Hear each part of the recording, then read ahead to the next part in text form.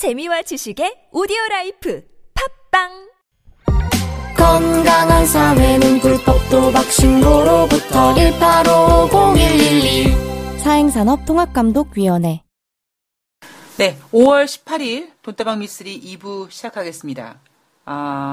어쩌면 이 방송을 듣고 계신 우리 델타 코리아님께서 잠을 못 주무실 수도 있어요. 네, 제가 어제 번개에 장소를 좀 물색해달라라는 큰 부탁을 드렸기 때문에 아마 굉장한 부담을 갖고 계실지도 모릅니다. 너무 부담 갖지 마시고요. 예, 저도 많이 오시지, 정모가 아니니까, 예, 많은 분들이 오시지 않으셔도, 한 일주일 전 정도에 공지를 내서, 한 서너 분 정도만 모이셔서, 맥주 마시면서 간단히 얘기하는 것도 저는 굉장히 좋은 만남이라는 생각을 하고 있기 때문에요. 저도 계속 알아보고 있으니까, 예, 너무 우리 델타 코리아님 부담 갖지 않으시길 바랍니다. 자,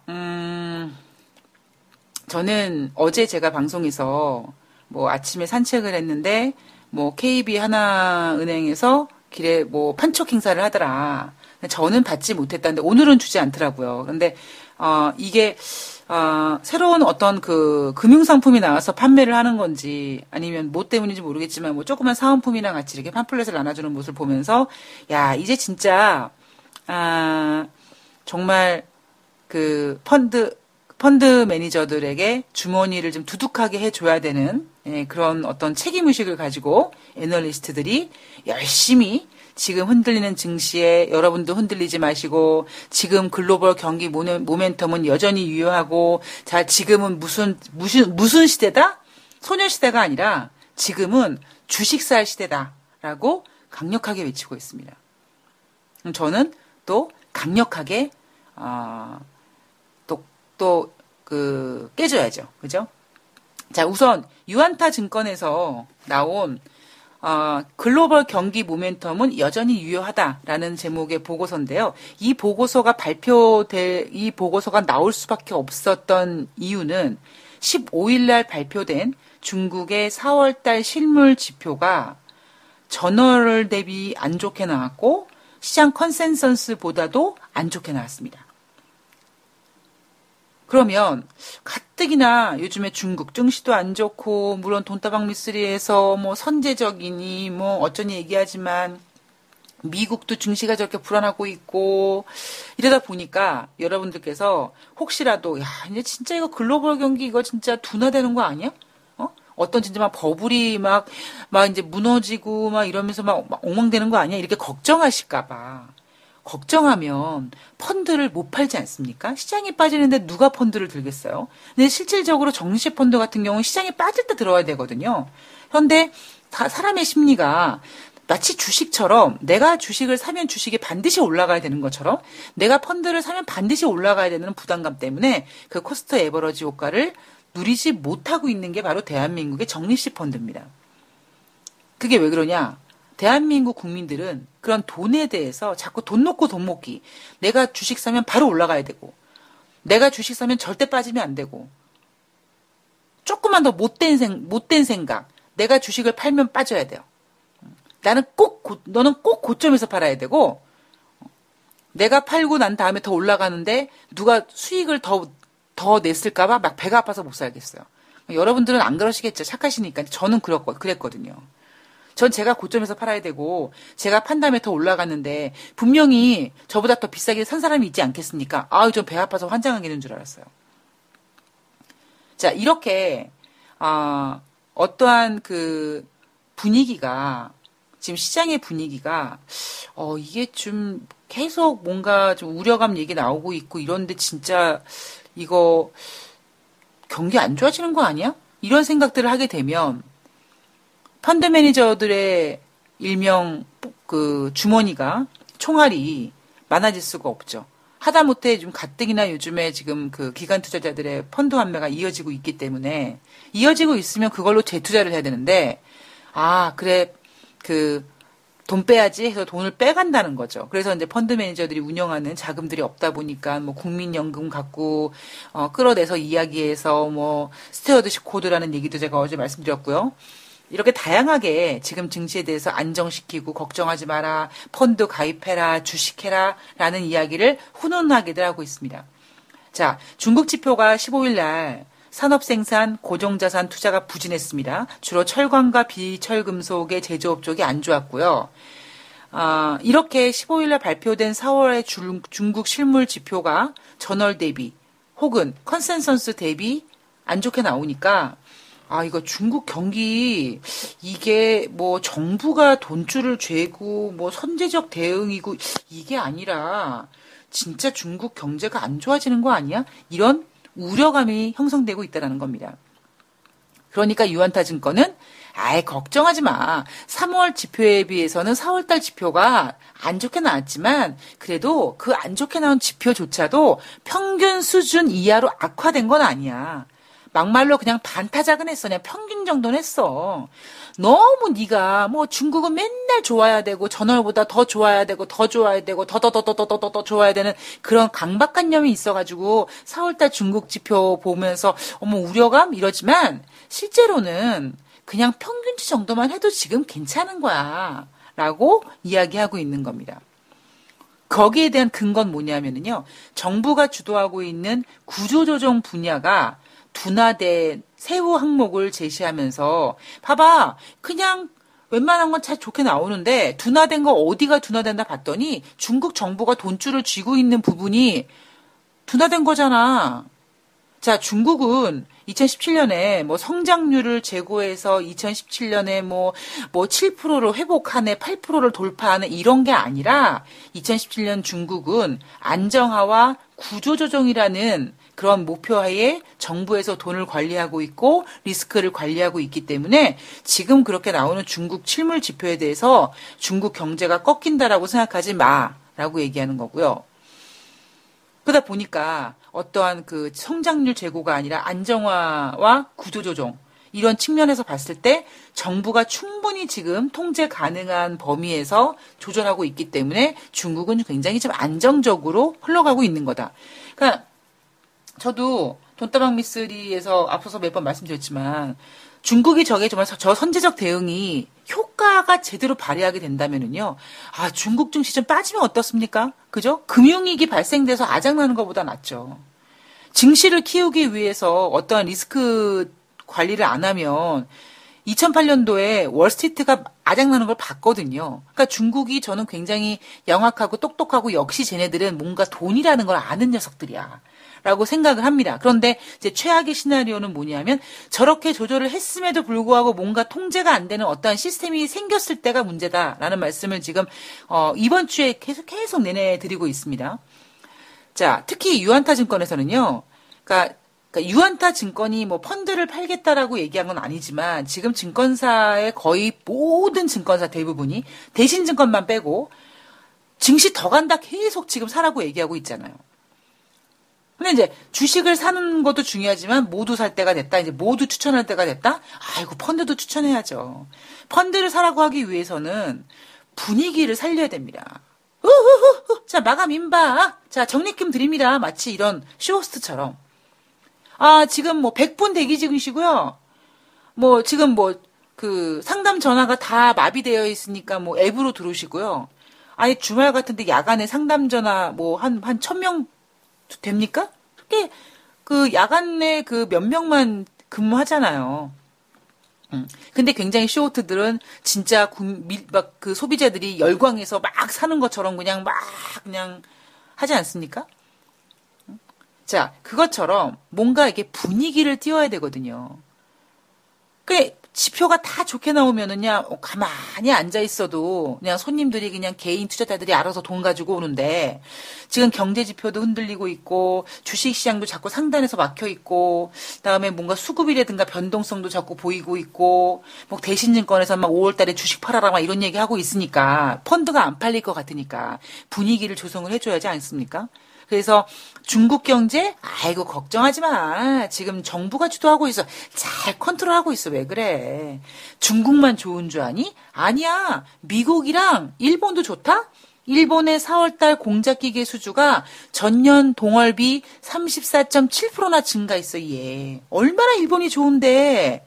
일본은 좋죠. 아직까지 물가 상승률이 지금, 우리 돈줄 재겠다라고 얘기할 수 있을 만큼 정말 티 안 나게 지금 물가 상승률이 나타나고 있기 때문에 쟤네가 일본이 지금 금리 인상 얘기를 못하고 있지만 일본 경제 좋다니까요. 이 일본 경제가 모든 건 뭐 때문이나 유동성 때문에 그 유동성의 덕을 보면서 일본 경제도 좀 잘 돌아가고 있습니다. 그래서 엔화가 지금 달러 대비 강세를 보이고 있는 거죠. 자, 그리고 미국도 조금 전에 일부에서 말씀드렸던 것처럼 산업 생산 좋아지고 있어. 뭐 3개월째 연속 뭐 증가세를 보이고 있고 뭐 일부에서 말씀드렸습니다. 자, 유안타증권에서는요. 자, 걱정하지 마. 글로벌 경제 모멘텀 여전히 유효해. 걱정하지 마. 자, 미국, 일본, 유로, 뭐 유로존은 아까 그 뉴욕증시 말씀드리면서 뭐 1분기 성장률 다 말씀드렸으니까 추가적으로 안 해드릴게요. 이렇게 미국과 일본과 유럽 등 글로벌 주요 경제권에서 일제히 지표가 개선되는 걸로 확인되고 있어. 왜 자꾸 펀드를 환매하려고 그래? 왜 자꾸 주식을 안 살라고 하는 거야? 걱정하지 말라고, 집을 팔라고 그 얘기를 하는 거죠. 자, 글로벌 수요 회복과 이를 바탕으로 한 위험 자산이 뭐죠? 주식이죠. 주식으로의 자금 이동과 국내 증시의 강세 흐름은 어떻게 될 것이다? 당분간 지속될 가능성이 높다. 자, 앞으로 더 갈 거니까 어떡하라고요? 집팔아서 주식하라고요. 물론 집팔아서 주식하라는 얘기는 유안타증권에서 하는 게 아니고요. 지금부터 말씀드릴 한국투자증권에서 얘기하는 겁니다. 제목은요. 국내 가계의 자산 관리와 주식 투자입니다. 정말 우리나라 증권사에서 이 국내 가계의 자산 관리를 해줄 수 있을까요? 증권사 찾아가면 저 주식 좀 하러 왔는데요. 어떻게 하는 거예요? 그러면 뭐 돈으로 이렇게 돈처럼 생긴 거 이렇게 매매하는 거에 저 한 번도 해본 적이 없어요. 그럼 아닙니다, 고객님.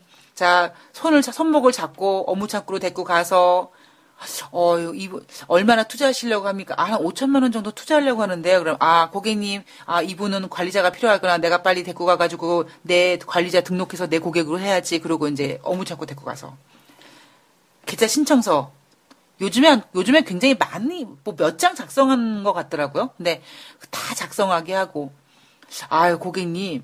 요즘에 뭐 펀드도 드시면 좋을 텐데 혹시 여윳돈 있으면 펀드도 하나 드시면 같이 이번 지점에 오신 김에 이렇게 같이 운영하면 참 좋습니다. 어차피 시장이 좋아질 거기 때문에요.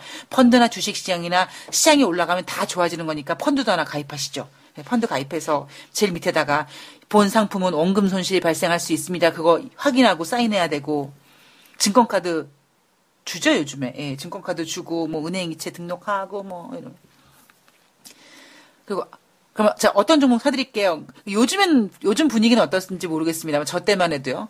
근데 그래서 5천만 원 가지고 내가 샀다 팔았다 미수까지 쓰고 샀다 팔았다 한 번 샀다 팔았다 하면 1억인데 약정 금액이 1억인데 요 한 계좌 가지고 내가 하루에 한 번씩만 샀다 팔았다 하면 1억씩 영업일수 20일이니까 20억이면은 일반 사원의 월급 밥값이 되거든요. 밥값 한 거거든요.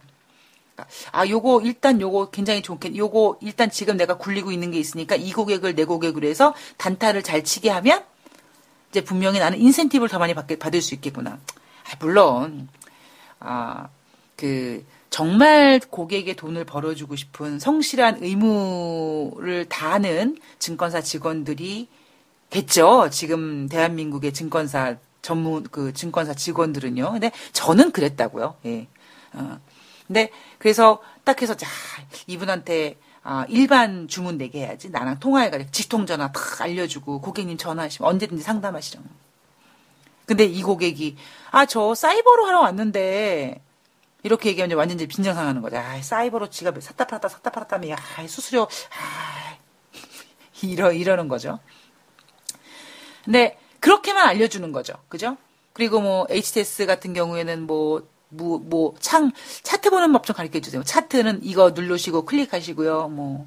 주문은 이렇게 내시면 되고요.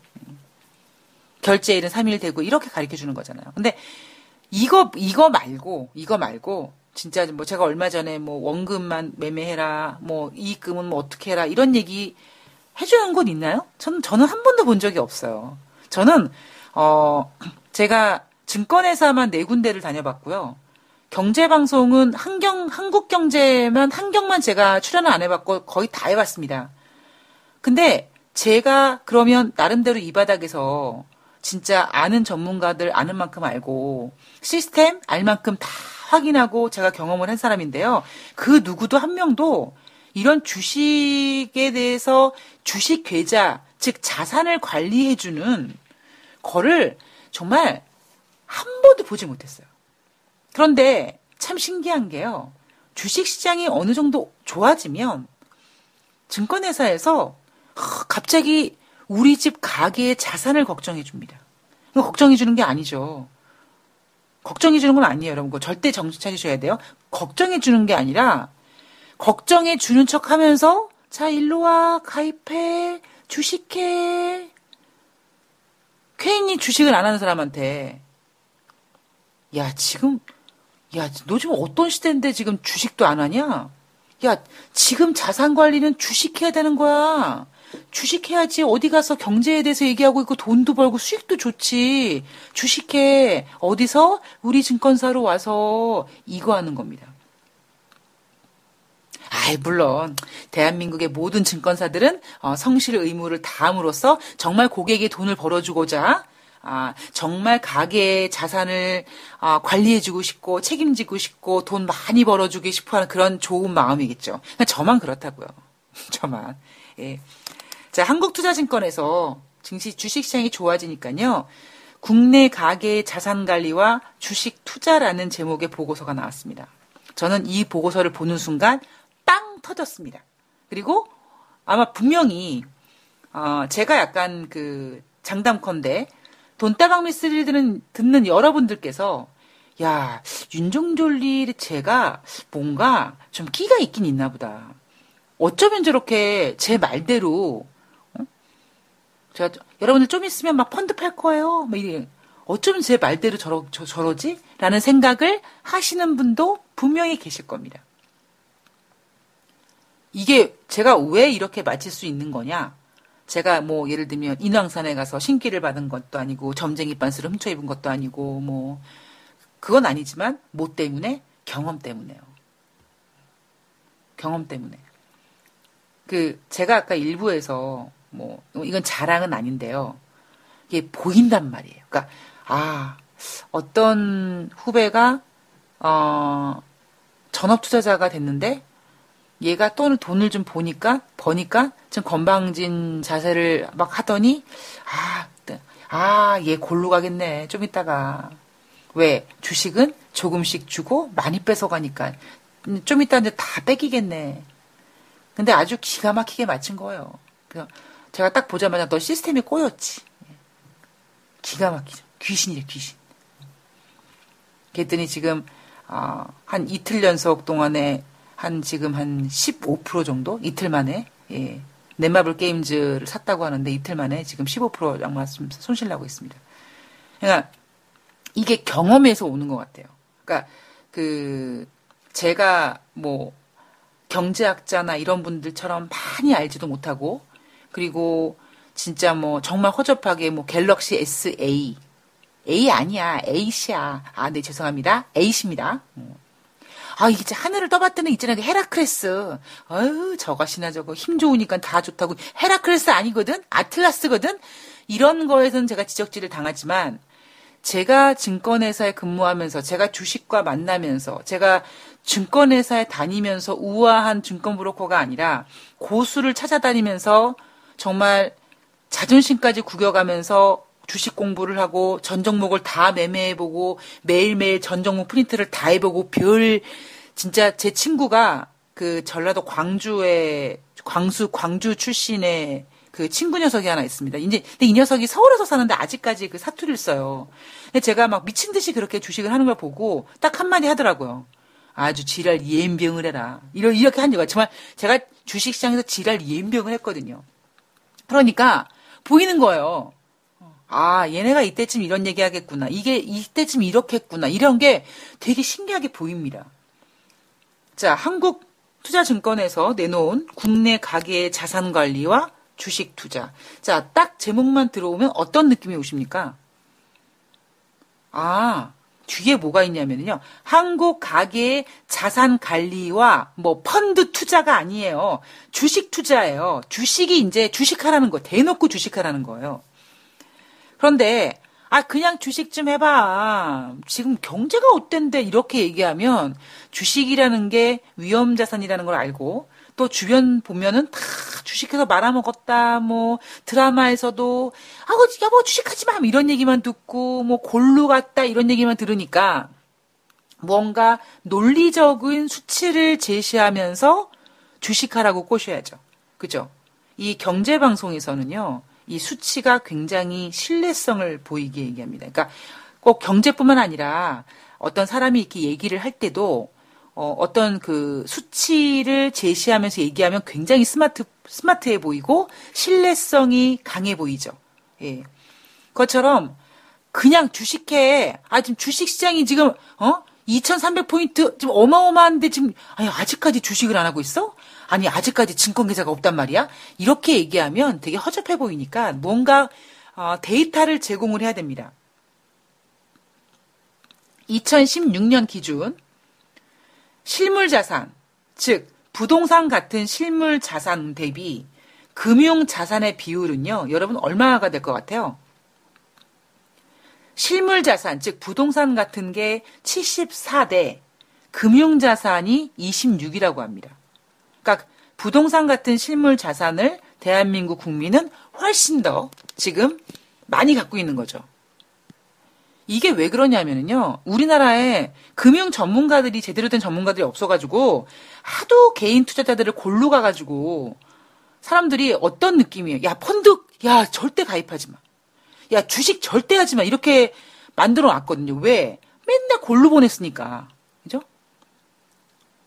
그래서 주식시장 좋을 때는 증권회사 직원이 뭐 신랑감 1등 됐다가 주식시장 안 좋을 때는 되게 안 좋은 저 밑에 있는 정말 그렇게 저 순위 꼴등도 하고 이 굉장히 변동성이 큰 이유가 우리나라 애널리스트들 뭐 증권 전문가들 증권회사에 있는 분들이 과연 글쎄요.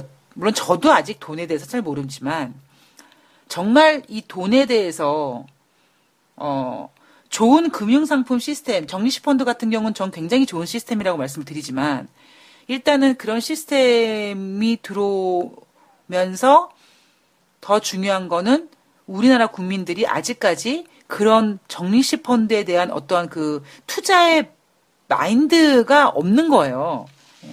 그러니까 제가 맨날 제가 자신 있게 우리나라 국민들은 DNA에 돈 DNA가 머니 DNA가 없다라고 말씀을 드리는 겁니다. 자, 그래서 이 부동산 그래 절대 땅은 배신하지 않아 라고 하니까 실물자산은 74대 금융자산은 26인데요. 이 금융자산 가운데서도요. 가장 많이 비중을 차지하고 있는 게 바로 예금입니다. 그러니까 주식은 아니에요.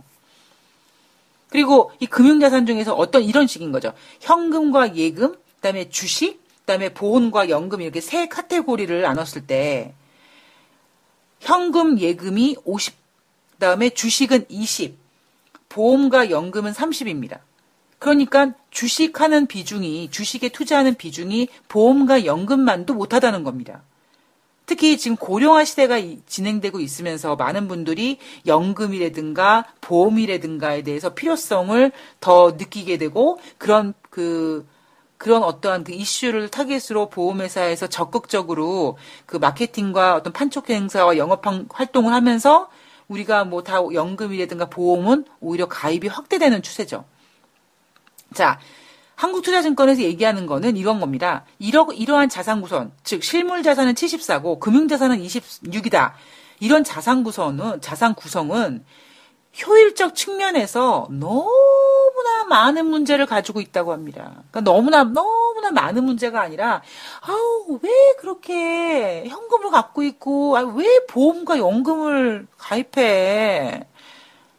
좀 뒤에는요. 부동산 얘기도 나와요. 왜 집을 사? 뭐해? 주식 사라니까 이 얘기를 합니다.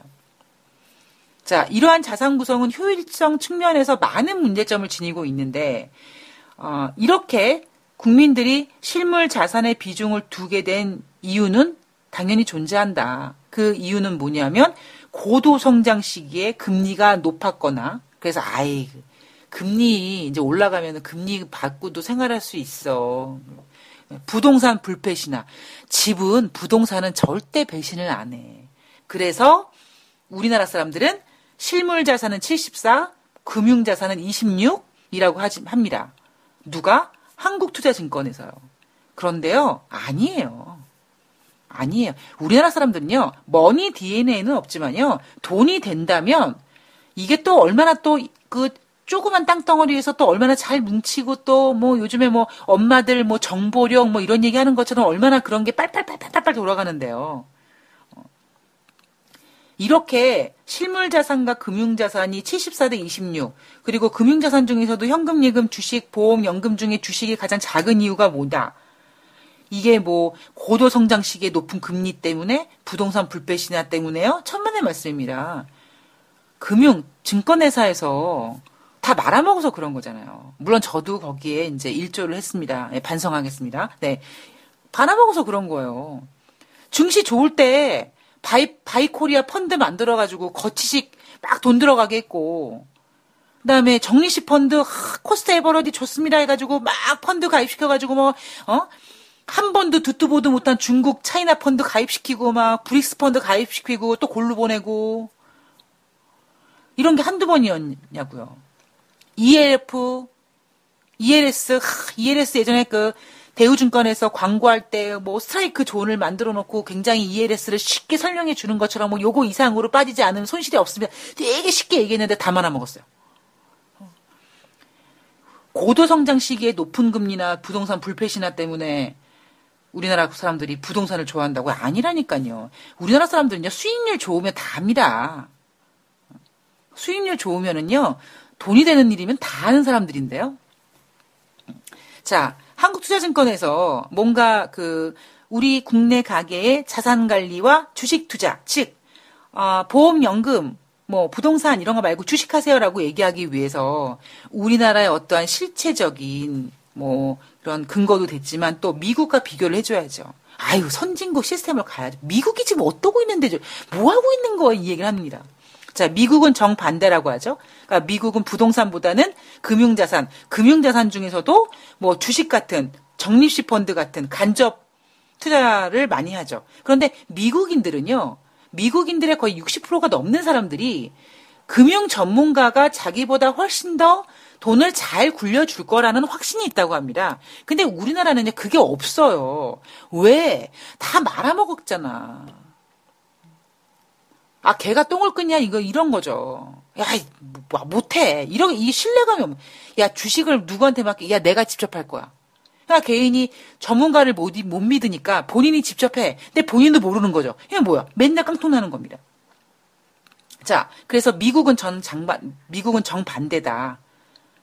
그렇다면 미국은 오히려 금융자산을 많이 갖고 있는데 우리나라처럼 실물 자산에 많이 갖고 있으면 미국 대비 수익률 면에서 지나치게 안전자산을 선호하면 수익률 면에서는 불리하다. 왜? 위험자산이 뭡니까, 여러분? 하이리스크 하이리턴이잖아요. 위험수가 높을수록 그 수익률도 높다. 정비례하지 않습니까? 근데 안전자산은 안전빵이긴 해요. 그죠? 안전빵이긴 하지만 맨날 은행에다가 적금 들었는데 이자가 쥐 오줌 만큼 나오잖아요. 근데 주식시장은, 위험자산은 잘만 들어가면 하한가에 사서 상한가만 팔면 하루 동안 60%를 버는 거죠.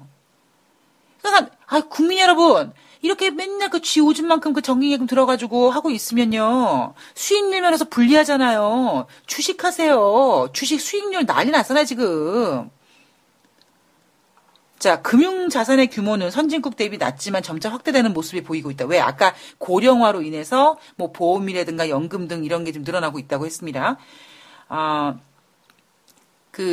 그래서 일본을 제외한 선진국 대비 여전히 우리나라는 실물 자산 비중이 높은데 이거는 고령화 가계에는 굉장히 부정적이라는 거죠. 여러분들 연세 드셔서 집 한 채만 덩그러니 있으면 뭐합니까? 집만 있으면 뭐예요? 먹고 살아야지. 그죠? 근데 집을 갖고 있으면 어떻다? 실물 자산을 갖고 있으면, 부동산 같은 실물 자산을 갖고 있으면 수익률 면에서 불리하다. 자, 이제 100세 시대다. 여러분들 언제까지 직장 다닐 거예요? 이제 그만둘 거 아니겠습니까? 언제까지? 그럼 뭘로 벌어먹고 살 거예요? 주식해서 벌어먹어야죠. 주식하세요라는 얘기를 하고 있는 겁니다. 늙으면 아프고, 아프면 병원 가야 되고, 늙으면 잘 먹어야 되고, 그러기 위해서는 지금 집 한 채 갖고 있는 그 집값이 뭐 당장 뭐 몇 년 뒤에 2배, 3배 뛸 가능성 없습니다. 그러니까 뭐 하세요? 주식하세요라는 얘기를 하고 있는 겁니다. 제가 여러분 너무 막 얘기하는 것 같죠? 너무 비판적으로 얘기하는 것 같습니까? 그러니까 혹시 오늘 방송 들으신 다음에 여러분들의 소감 좀 듣고 싶어요. 근데 저는 물론 한국투자증권이라든가 뭐 유안타증권이라든가 제가 증권사에 이렇게 말씀을 드리면서 전 개인적으로 어떠한 뭐 감정을 갖고 있는 건 아니고요. 한편으로는 좀 미안한 마음도 없지 않아. 왜 열심히 쓴 보고서인데 저는 그 한국투자증권이나 유안타증권이나 어떤 증권사들을 비판하고 싶은 생각이 있는 게 아니라요. 약간 그냥 좀 뭔가 뭐라죠? 좀 죄송한 얘기지만 좀 실체? 좀 그들도 알고 있지만 뭔가 이렇게 드러내기 싫은 어떠한 그런 뒷면을 여러분들한테 좀 공개하고 말씀드리고 싶은 거거든요. 그리고 저는 또 경험도 있으니까. 제가 펀드를 영업사원 할 때 펀드를 안 팔아봤겠습니까? 정리식 펀드 안 팔아봤겠습니까? 그림까지 그려가면서 코스트 에버러지 효과에 대해서 설명까지 해가며 제가 펀드 안 팔아봤겠습니까? 근데 그 펀드를 언제 팔았냐고요. 바이코리아가 잘 되니까 그때 다른 증권사에서 비스무리한 펀드들 막 내놓기 시작했고 미래에셋의 정리식 펀드 잘 되니까 다른 증권사에서 막 펀드 만들어냈습니다. 언제? 시장이 좋았을 때요. 제가 너무 좀 이렇게 너무나 어떻게 보면 무식한 스타일로 좀 말씀을 드린 건 있는데요. 저는 정말 진심을 다해서 말씀드리고 있는 겁니다. 이게 뭡니까? 이게 실화예요. 그거 실화냐라는 게 그거 레알? 뭐 이런 게 요즘 유행을 하고 하죠. 이게 실화입니다. 자, 한국투자증권에서 뭐 아까 뭐 실물자산, 금융자산 뭐 이렇게 쭉 얘기했지 않습니까? 예, 이렇게 뭐 실물자산 많이 갖고 있으면 효율적 측면에서 많은 문제점을 가지고 있는데 이렇게 실물자산의 비중을 많이 두게 된 이유는 고도성장의 시기에 높은 금리와 부동산 불패 신화 때문에 사람들이 실물자산을 더 좋아해서 그런다라는 명분을 깔아놨잖아요. 그리고 미국이랑도 비교하고 그리고 이제 이 보고서의 핵심은 뭐냐면 집을 팔란 얘기예요. 좀 냉정하게 얘기하면 아주 리얼리틱하게 정말 실화처럼 얘기하면 집 팔란 얘기예요. 왜 제가 이렇게 말씀을 드릴 수가 없냐면 이 보고서 안에요. 자, 부동산 시장에 대한 이야기가 나옵니다. 1980년 중후반에 대한민국은 경제 성장을 이뤘고 이때 중산층이라는 것이 대한민국에 생겨납니다. 그러면서 이제 막 경제 성장이 되면서 진정한 유동성이 막 돌았던 거죠. 저도 이때 기억나는 게 뭐냐면 저희 삼촌이 은행에 근무하셨었는데요. 이때 이제 하도 이 유동성이 막 과열되고 막 이러니까 나 증권회사로 옮길까라는 얘기를 했었거든요. 그만큼 시중 유동성이 과열됐고 그때는 진짜 부동산 불패 신화였습니다. 주식시장 여러분 좋을 때 이때는 얼만큼 좋았냐면 물론 제가 이때는 증권사에 근무하지 않았지만 제가 들은 얘기로 그때 그 증권사 객장에 그 전광판이 뭐 이렇게 뭐 디지털로 이렇게 들어오는 게 아니라 직접 쓰고 지우고 했을 때가 있는데요. 쭉 종목을 쓰고 직원들끼리 아침 회의를 해서 뭐 어떤 종목의 밸류에이션이 어쩌고 어떤 정보가 있고 이런 게 아니라 그냥 볼펜을 가지고 딱 던져서 맞으면 그 종목을 사도 무조건 상한가를 갔다라는 겁니다. 그만큼 주식시장이 미친 듯이 좋았고 그 얘기는 시중 유동성이 그만큼 좋았다라는 거죠. 그러니까 중산층이 생기고 주식해서 진짜 돈 버는 사람들이 생기고 그다음에 진짜 막 아파트 막 생기고 이러면서 그때는 부동산도 돈 벌고 주식시장도 돈 벌 때였죠. 그 이후에 두 번째는 1998년도에 외환위기 때는 중산층이 무너졌죠. 예. 1차 무너졌습니다. 2차로 무너진 거는 카드 대란 때 무너졌고요. 그런데 그때 외환위기 이후에 부동산 급락에 따른 반작용이 발생됐습니다. 뭡니까? 정책들이요. 부동산 정책이 막 발생되면서 뭐 강남이 재건축되고 그때 전세가와 매매 가격이 급등했고 그래서 부동산으로 돈을 번 사람들이 많았다라는 겁니다. 자, 이 보고서에서 이 얘기가 왜 나오냐면요. 1980년대, 1998년도 외환 위기 때조차도 자산 관리가 필요가 없었다. 이렇게 부동산이 좋았기 때문에. 그리고 또 두 번째, 2001년도 이후부터 2008년도 금융위기 전까지는 주식시장의 주식시장도 좋았고요. 그러니까 2001년도면은, 그때 그 9.11 테러 직후에 증시가 이제 9.11 때 이후에 막 빠지다가 다시 반등하기 시작하면서 또 미국도 다시 재건되고 이러면서 그 모든 작용이 반영이 돼서 그리고 이제 그 사이에, 바이코리아도 있었고요. 그다음에 2008년도 막 적립식 펀드도 있었고 이렇게 주식시장이랑 간접 투자 열풍으로 어마어마했습니다. 정말 어마어마하게 잘 나갈 때였죠. 언제? 2008년도 금융위기 전까지. 주식해서 월 10% 수익 나세요. 아유, 이주임 왜 주식을 해? 차이나 펀드 한 번 들어가면 하루 만에 눈 뜨고 일어나면 막 한 30%씩 올라가는데 이랬을 때거든요. 이때 2001년 이후부터 2008년도까지 주식은 12.1% 수익률을 보였고요. 부동산은 15.6% 수익률. 그러면서 얘네가 무슨 얘기하냐면 높은 수익률을 보였다고 합니다. 진짜? 이때 여러분들 다 말아먹지 않았습니까? 얘네들이 단순하게 계산했을 때 이 기간 동안 2001년 동안 진짜 여기서 계산했을 때 아주 완전 단순 기법으로 2001년도부터 2008년도까지 주식 수익률 체크했더니 12.1%. 아, 높죠. 부동산 15.6% 높은 수익률이라고 합니다. 근데 여러분들 2001년부터 2008년도 사이에 주식으로 이렇게 수익이 나셨습니까?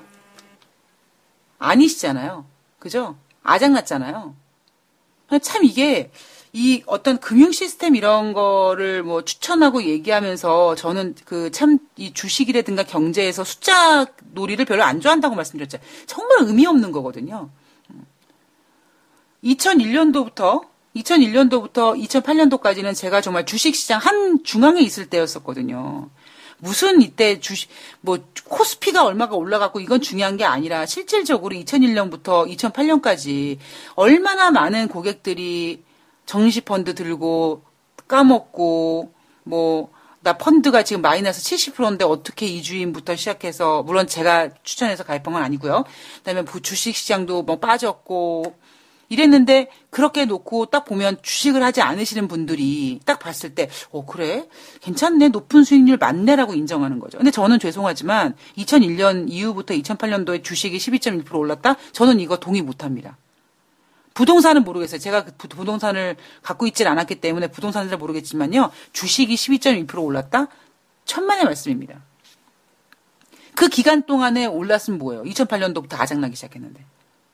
기가 막히게 아작났잖아요. 자, 그러면 어쨌든 지금 주식을 하라고 얘기를 해야 되는 거니까 이 보고서 내용으로 다시 들어가면 2009년 이후에는 저성장 저금리 시대가 됐죠. 그죠? 미국에서 금융위기 이후에 2014년까지 초저금리를 유지하겠다라는 얘기를 하면서 계속 금리가 낮아지고 각국에서 경제를 살리기 위해서 마이너스 금리까지 쓰고 양적 완화 1, 2 해가면서 난리 났었죠. 그러다 보니까 금융위기 이후에 경제는 저성장, 금리는 경제를 살리기 위해서 저금리 시대가 됐습니다. 우리나라 경제는요, 2012년 이후에 연 2%에서 3%대 저성장 기조를 유지하고 있고 작년 같은 경우에는 오히려 실질 금리는 마이너스로 돌아섰죠. 자, 최근 몇 년 동안 국내 주식시장 역시 그러니까 이 경제가 이렇게 2%, 3%대 저성장을 유지하고 있고 작년부터는 실질적인 마이너스 금리 시대인데 자, 그렇다면 불패 신화라고 얘기했던 부동산은 좋았냐? 최근 몇 년간 국내 부동산 시장은 실수요자 위주로 재편이 돼서 투기적인 수요가 많이 줄어들었다. 그래서 2010년 이후에 강남 아파트 매매 가격의 연 환산 상승률은 1% 미만이었다. 근데 이게 실질 수익률은 오히려 더 마이너스일 거다.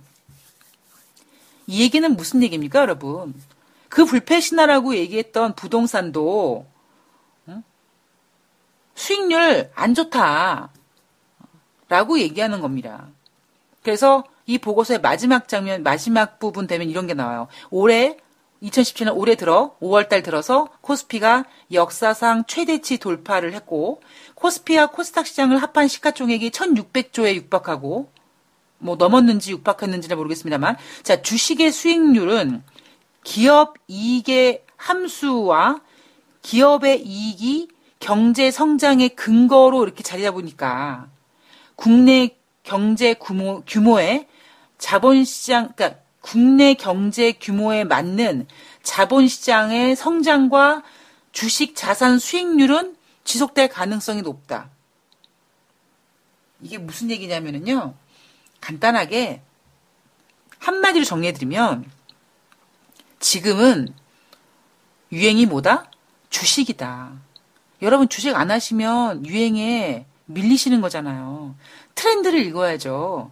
지금 국내 경제 규모에 맞는 자본시장의 성장과 주식 자산 수익률이 계속될 건데 지금 앞으로 이 주식에 대한 유행이 지금 계속 더 이어질 건데 이 트렌드인데 주식 안 하시겠습니까? 주식 하셔야 됩니다. 따라서 경제 규모에 맞게 자산 관리에 있어서 주식 투자 효용성이 높아질 것이다. 뭐보다? 부동산보다. 그게 뭐예요? 결국 집팔아서 주식하라는 거잖아 지금. 제가 얼마 전에 방송에서 자, 이 상태에서 이제 조금 어느 정도 이제 안착이 되고 그러면 분명히 증권사에서 뭐 한다? 집팔아서 주식해야 된다는 얘기가 나온다고 제가 말씀드렸죠. 지금 정확하게 나왔죠. 자, 제가 이 얘기 약간 일하는 데서 KB증권에서 이제 뭐 합니까? 이렇게 이제 분위기를 형성하죠. 아까 유안타증권에서 글로벌 경기 모멘텀은 좋다라고 얘기하고 한국투자증권에서 지금은 주식 시대라고 얘기하고 자 그러면 또 다른 증권사는 뭐 합니까? 쓱 펀드 모델 내놔야죠. KB증권에서 펀드 투자 아이디어라고 해서 시리즈로 나옵니다. 기계적인 펀드 판매 한 번 더 고민해보자. 해외 투자의 시대 비과세 해외 펀드를 활용하자. 자 마지막 3탄 생각이 바뀌기까지는 시간이 필요하다. 펀드 르네상스 지금부터 시작이다. 글로벌 경기가 회복되고 있고 한국을 포함한 신흥국들이 기지개를 피고 있고 그런데 기관들은 여전히 환매하고 있지만 곧 기관들이 생각을 바뀔 거다. 그러니까 기관들이 생각을 바꿔서 이제 매수로 전환되면 드디어 뭐다? 펀드 르네상스 시대라는 거죠. 어떤 분께서 돈다방 미스터리 중독성이 있다고 말씀드렸는데 이 정도 중독성은 가지고 경제방송 해야지 않습니까, 여러분? 제가 오늘 어깨에 힘 좀 주고 말씀드릴게요. 잘 풀어드리지 않습니까? 경험을 토대로. 자, 주식시장은 저도 사랑의 꿈님처럼 금융위기가 생긴다 그랬을 때는 중국밖에 없거든요, 지금? 그러면 중국이 저렇게 미리 선반영 걸었다면 어떤 급락의 모습은 나타나지 않을 겁니다. 이제 과연 제가 어제 계속 말씀드리고 있는 달러 가치 회복을 위해서 FOMC에서 얼마큼 잘 효율적으로 금리를 인상시켜서 화폐 가치를 돌려놓을 수 있느냐 그 과정은 굉장히 길게 진행이 될 거고요. 물론 그 사이에서 혹시라도 진짜 트럼프가 만약에 탄핵이 된다든가 이랬을 때는 어떤 정치적인 거 가지고 출렁거릴 수는 있지만 지금 그다음에 지정학적 리스크, 북핵 문제 이런 것 때문에 증시가 확 있을 수 있지만 이 유동성의 거품을 빠지기 위해서는 급락이라기보다는요 점차적인 약간 이렇게 하락을 하겠죠. 그리고 아직 추가적인 상승이 더 남아 있습니다. 저도 사랑하는 꿈님과 비슷한 의견을 갖고 있어요. 근데 추가로 상승시키는 게 누구냐면요, 여러분. 개인들이 이렇게 증권회사에서 부동산 팔아라 펀드 해라고 이렇게 부추겨가지고 펀드 가입해서 그 돈으로 주식을 열심히 고점에서 상투로 잡고 있는 기관 투자자들이 물량을 받으면서 계속 올리고 있거든요. 저는요, 주가는요, 조금 더 올라갈 거라고 생각하고 있어요. 근데 돈다방 미스리가 오늘 올라가요. 오늘 주식시장 올라가요. 내일 내려가. 이런 얘기를 하는 방송은 아니잖아요. 잠깐 큰 흐름을 읽어드리잖아요. 그렇기 때문에 여러분들께서, 지금 증시가 고점이다 아니다라고 고민하실 필요 없고요. 단지 제가 지난번에 이제 좀 이런 상황이 있으면 좀 지나면 이제 증권회사에서 뭐 집팔아서 주식해야 된다 이런 얘기 나올 때가 되면 이제 슬슬 이제 펀드 매니저들이 펀드 만들어서 판매하고 이러면 이제 기관들이 종목을 올리는 일명 얘기하는 기간 장세가 펼쳐질 확률이 높죠. 이 지금 이런 훈훈한 펀드 조성하고 부동산 팔아서 주식하고 이런 어떠한 이벤트적인 촉매 활동이 판촉 활동이 훈훈하게 성공이 된다 그러면 지금 주식시장보다 한 단계 레벨업 시킬 수 있는 건 외국인이 아니라 기관 투자자들이 될 겁니다. 그런데 문제는 뭐냐면 이제 그 모습을 보고 진짜 이제는 3,000포인트 간다 하는 노래 부르고 이제 그러다가 이제 다 골로 가는 거죠. 여러분들께서 이렇게 큰 그림을 그려 놓으시고 대응하시면 훨씬 더 수월합니다. 자, 다시 한번 말씀드리지만 제가 오늘 너무나 거칠게 말씀드린 부분이 없지 않아 있는데 그냥 솔직했다라고 좀 이해를 해주시면 굉장히 고맙겠습니다. 자, 5월 18일 5.18 민주화 운동 기념일입니다. 네, 우리나라 정말 민주화되고 있고요. 개인의 1인 1인 그러니까 생각과 이야기를 존중해주고 다양화시키고 이런 나라가 되고 있죠. 예. 돈다방 미쓰리는 이러한 그 트렌드를 찾아서 정말 재미있고 정말 솔직하고 정말 남들이 들려주고 싶지 않은 그런 어떠한 그런 그 지저분한 얘기들까지 그 금융업계의 어떠한 뒷얘기들까지 가차없이 여러분한테 공개할 수 있는 그런 다양하고 전무후무한 재미있는 경제방송이 되도록 노력하겠습니다. 여러분들 행복하고 즐거운 목요일 되시고요. 저는 벌써 여러분 금요일입니다. 5월 19일 날 더욱더 재미있는 내용을 가지고 찾아뵙겠습니다. 행복하고 시원한 하루 되세요. 고맙습니다.